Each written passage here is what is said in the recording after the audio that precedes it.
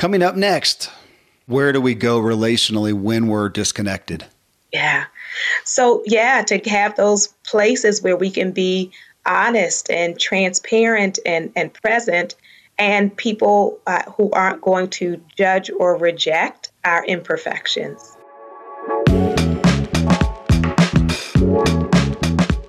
Welcome to the show. I'm your host, Kevin Miller.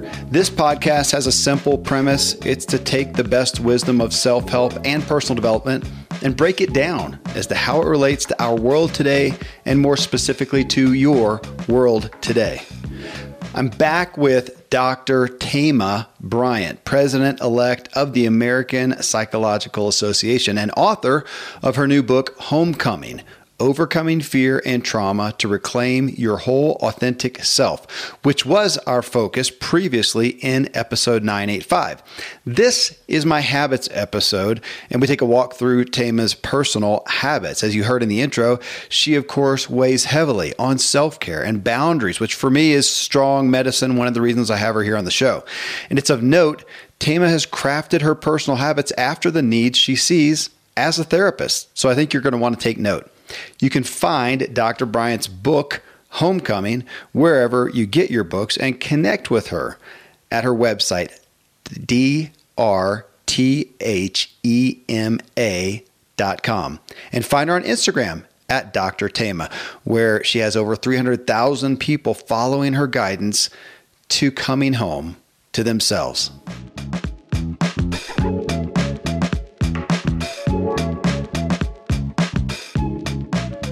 Here then, I bring you a walk through the habits of Dr. Thema Bryant. Okay, well, being as the president of the APA, I'm eager to hear your habits along these spokes in the wheel of life that we've got here. And as I ask you to, I'm curious to hear in each of those as well. Here's what you do, but here's where you see some of the primary issues, or the primary issue in each category for those who are, as we talked about in the first show, who are disconnected from their authentic self. I think it'll be eye-opening for all of us, actually. So we'll start off with health here, literally looking at so I'll start asking you, what do you do on the health side for your physical body, for, an exercise aspect, and nutritionally as well? Yes, wonderful. So I developed a strategy of, before I eat something, to say to myself, I'm eating this because I love myself. And that will stop us from putting some stuff in our temple, because I think we have to shift it. Often we think about things that are not good for us as a treat, right? And so reprogram, right? Reprogram that, right? Because the thing that is not healthy is the way I reward myself. Do I want to live? Right? I want to live. So to be mindful about, so for me, eating lots of vegetables, drinking water, not drinking soda, eating in moderation, checking in with myself to know, am I actually hungry? Because sometimes people engage in emotional eating, out of boredom, out of frustration, out of despair. And so the fruits and vegetables, drinking water, asking myself, is this going to help sustain my life? Because I have goals, right? I have things I want to do in my future. So that whole eat to live, and then recognizing movement. So I love dancing. I grew up dancing, and it's an important part of my healing. So there are a couple of terms people may or may not be familiar with. Embodied healing is one. Somatic therapy. So soma means body. Cultural somatic, so paying attention culturally to our bodies. And so I love African dance. I love modern dance. I teach sacred dance. During the pandemic, I got into walking because I was teaching in the same chair that I was seeing clients. I was just in the chair a lot. Yeah. So it was nice to get outside and walk, and then also play. So I have 2 children, one in high school, one in elementary. And so to get outside with my son and play is energizing for me and good for my body.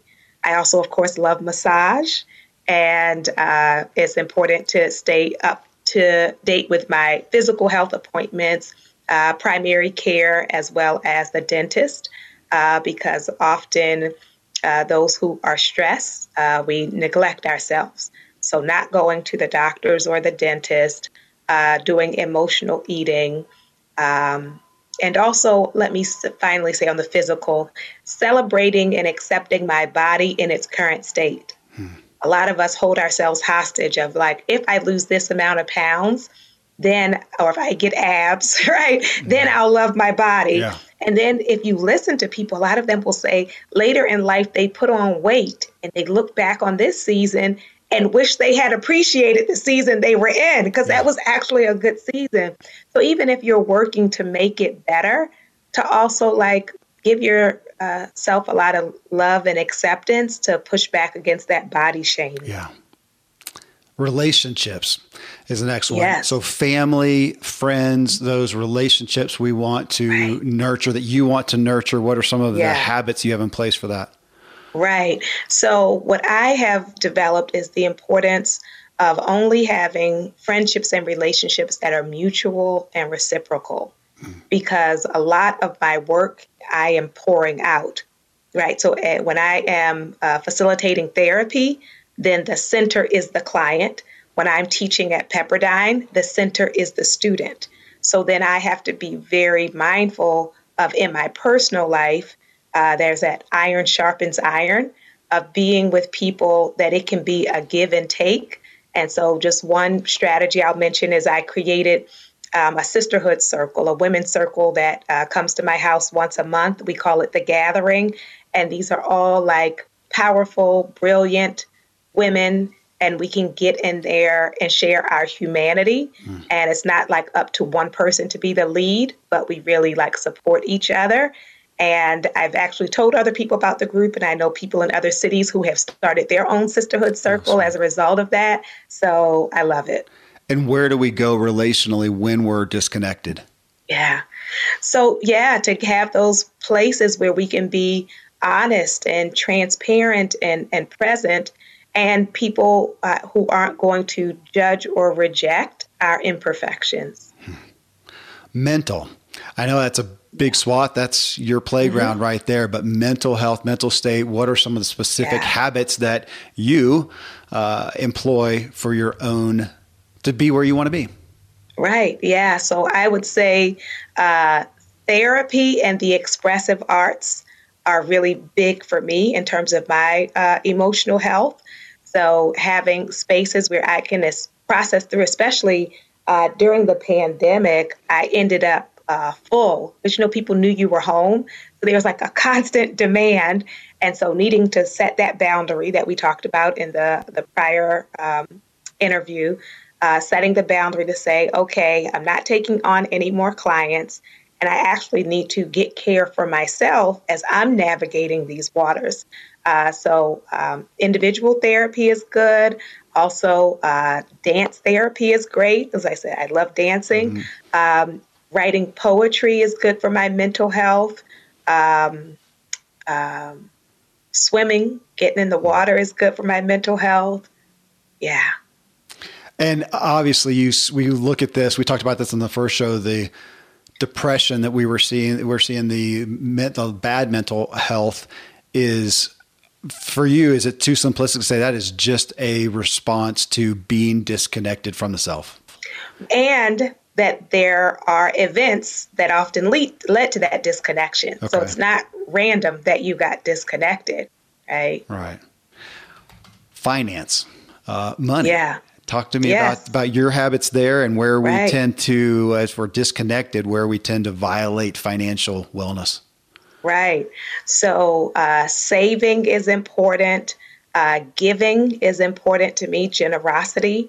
Open every bill, because I think when we're in a place of either stress or thinking I don't have enough anyway, so like don't look at it and thinking it'll go away. Yeah. So, opening it up, being aware. And I will also say to not wait till the end of life to take care of that paperwork around your finances, what you want to happen to you in terms of your physical health or decision making around that, but also around finances. What is going to happen? Because I think some people are in denial around that, and it can leave family and friends in a very difficult spot. And so trying to be responsible in your planning and to not think if I plan for end of life, that means I'm ready to die. It just means I'm getting my house in order. And it's interesting you said that. Look at the bill. I mean, is that from a disconnected standpoint, often something that we do is just to avoid? Right. That's it. And let it build. Because you can say, well, it's going to stress me out. Well, okay, you're not stressed because you're not looking, but now we have an eviction, right? Yeah. So I need to know what's happening. Well, as we talked about in the first show, a primary premise of you in psychology is bringing the spiritual nature into that, the spiritual aspect into that. That's the next spot here, is spiritual. So tell us about you and your habits and what you follow from a spiritual standpoint. Yeah. So I do something called devotions. It's like my morning ritual to feed my spirit. And so, it can be reading sacred text, reading scripture, praying, meditating. Sometimes it involves music. Sometimes I'll get up and dance. And that's important. I'll give you this example that I share in the book. I was working at a very toxic workplace, and I was walking in one day, and the assistant director said, "You always seem so happy, and I get the feeling it has nothing to do with this place." And I told her, "You're right. If I was dependent on this place for my joy, I'd be miserable." Yeah. So I feed my well before I show up, so then I have something to give. And in regards to disconnection, I am tempted to say that the primary thing we do spiritually is just that, because culturally it feels like we are more and more disconnected from our spirituality. Is that fair? Yeah, I think that the way that the disconnection can show up in terms of spirituality is busyness. Perpetual busyness. Yeah. Right? When people say, "I don't have time to meditate, I don't have time to pray, I don't have time for a Sabbath," right? That I'm always running. And so when our self-worth or when the realities of poverty keep us in a state of perpetual motion, we're disconnected. Yeah. I'm Kevin Miller, and thank you for listening to the show. You're hearing my conversation with Dr. Thema Bryant on her personal habits for success. Again, find her book, Homecoming, anywhere, and connect with her at drthema, drthema.com.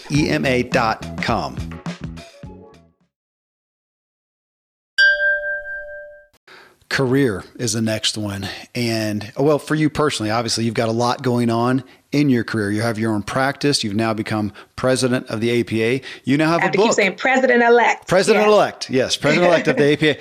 And now a book. And you're doing things that you weren't doing, like sitting here and doing long interviews with people like me. So what are the habits that you're employing to keep your career where you need it to be? Yeah. So two things that come to mind. One is a dream team. So surround yourself with bright, inspiring, productive people. I think if you're, the only one in your circle that has big ideas, or if you're uncomfortable with other gifted people, that's going to limit you. That whole thing of like the sky is big enough for all the stars to shine.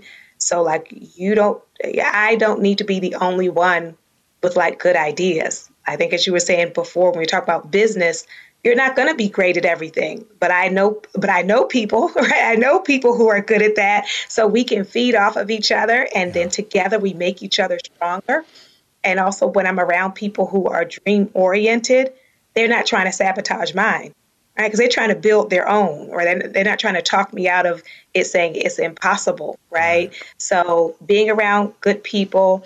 And then I would say making up your mind that I'm going to be a completer. So there are a lot of dreamers. There are a lot of visionaries, and they can have a whole lifetime of half-done things. And so when I get an idea, so I had the idea to start the podcast, as you have, right? So let me keep it going. If I start the book, I'm going to finish the book. Just make that your mantra. I am not only a visionary, I'm a completer. Goodness, that's strong. And from a disconnected standpoint, what do you see happening out there? We got a lot of volatility in the workplace and with employees and whatnot. Where do you see the disconnection is manifesting in what way? Yeah, so I see self-sabotage when people, let's say, want promotion, but they come in late or they come in with a bad attitude. Or here's a big one, where people think their work alone is going to promote them. So they do excellent work, but they don't speak to anybody, right? So this is, as we said before, this is relational. Right. So working on your people skills is going to be important for whatever it is you're trying to do. Personal is the last one. And you've spoken to this a lot. Maybe you covered it already, but let me know. I mean, you dance, you swim, you walk, but these are the things we're looking for, whether it's a massage, even self-care, but also just play, fun, hobbies, other interests, anything we haven't covered yet there for you. Yeah. I think loving to laugh, which I think startles people because in psychology, my area of expertise is trauma recovery, right? But I remember I was working in an office suite with other therapists, and the therapist next to me, her specialty was eating disorders.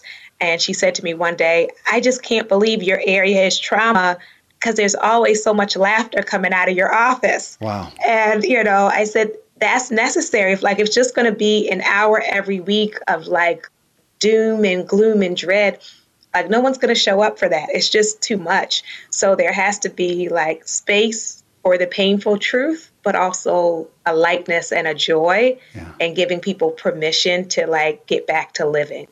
And from a disconnected standpoint, I feel like my concern when I look out at the culture is I see less people engaging with these personal interests that bring them alive. Is that a primary manifestation there? Yeah, and one of the big ones we see now is this pressure to monetize everything. So if people have a hobby, they have to figure out how to make money off of it. So then now it's not a hobby anymore. Now you just have another business. So to give ourselves permission for pleasure, play, and joy. Thema, thank you. Thanks for the behind the scenes, for the commentary on disconnected in regards to our habits, such a popular topic right now. I think it'll empower a lot of people. Thanks for being with me again. Thank you for having me. Well, again, friends, you can find Dr. Thema Bryant's book, Homecoming, wherever you get your books, and connect with her at her website, drthema.com. That's drthema.com. And find her on Instagram at Dr. Thema, where she, again, has over 300,000 people actively, happily, joyfully following her guidance to coming home to themselves.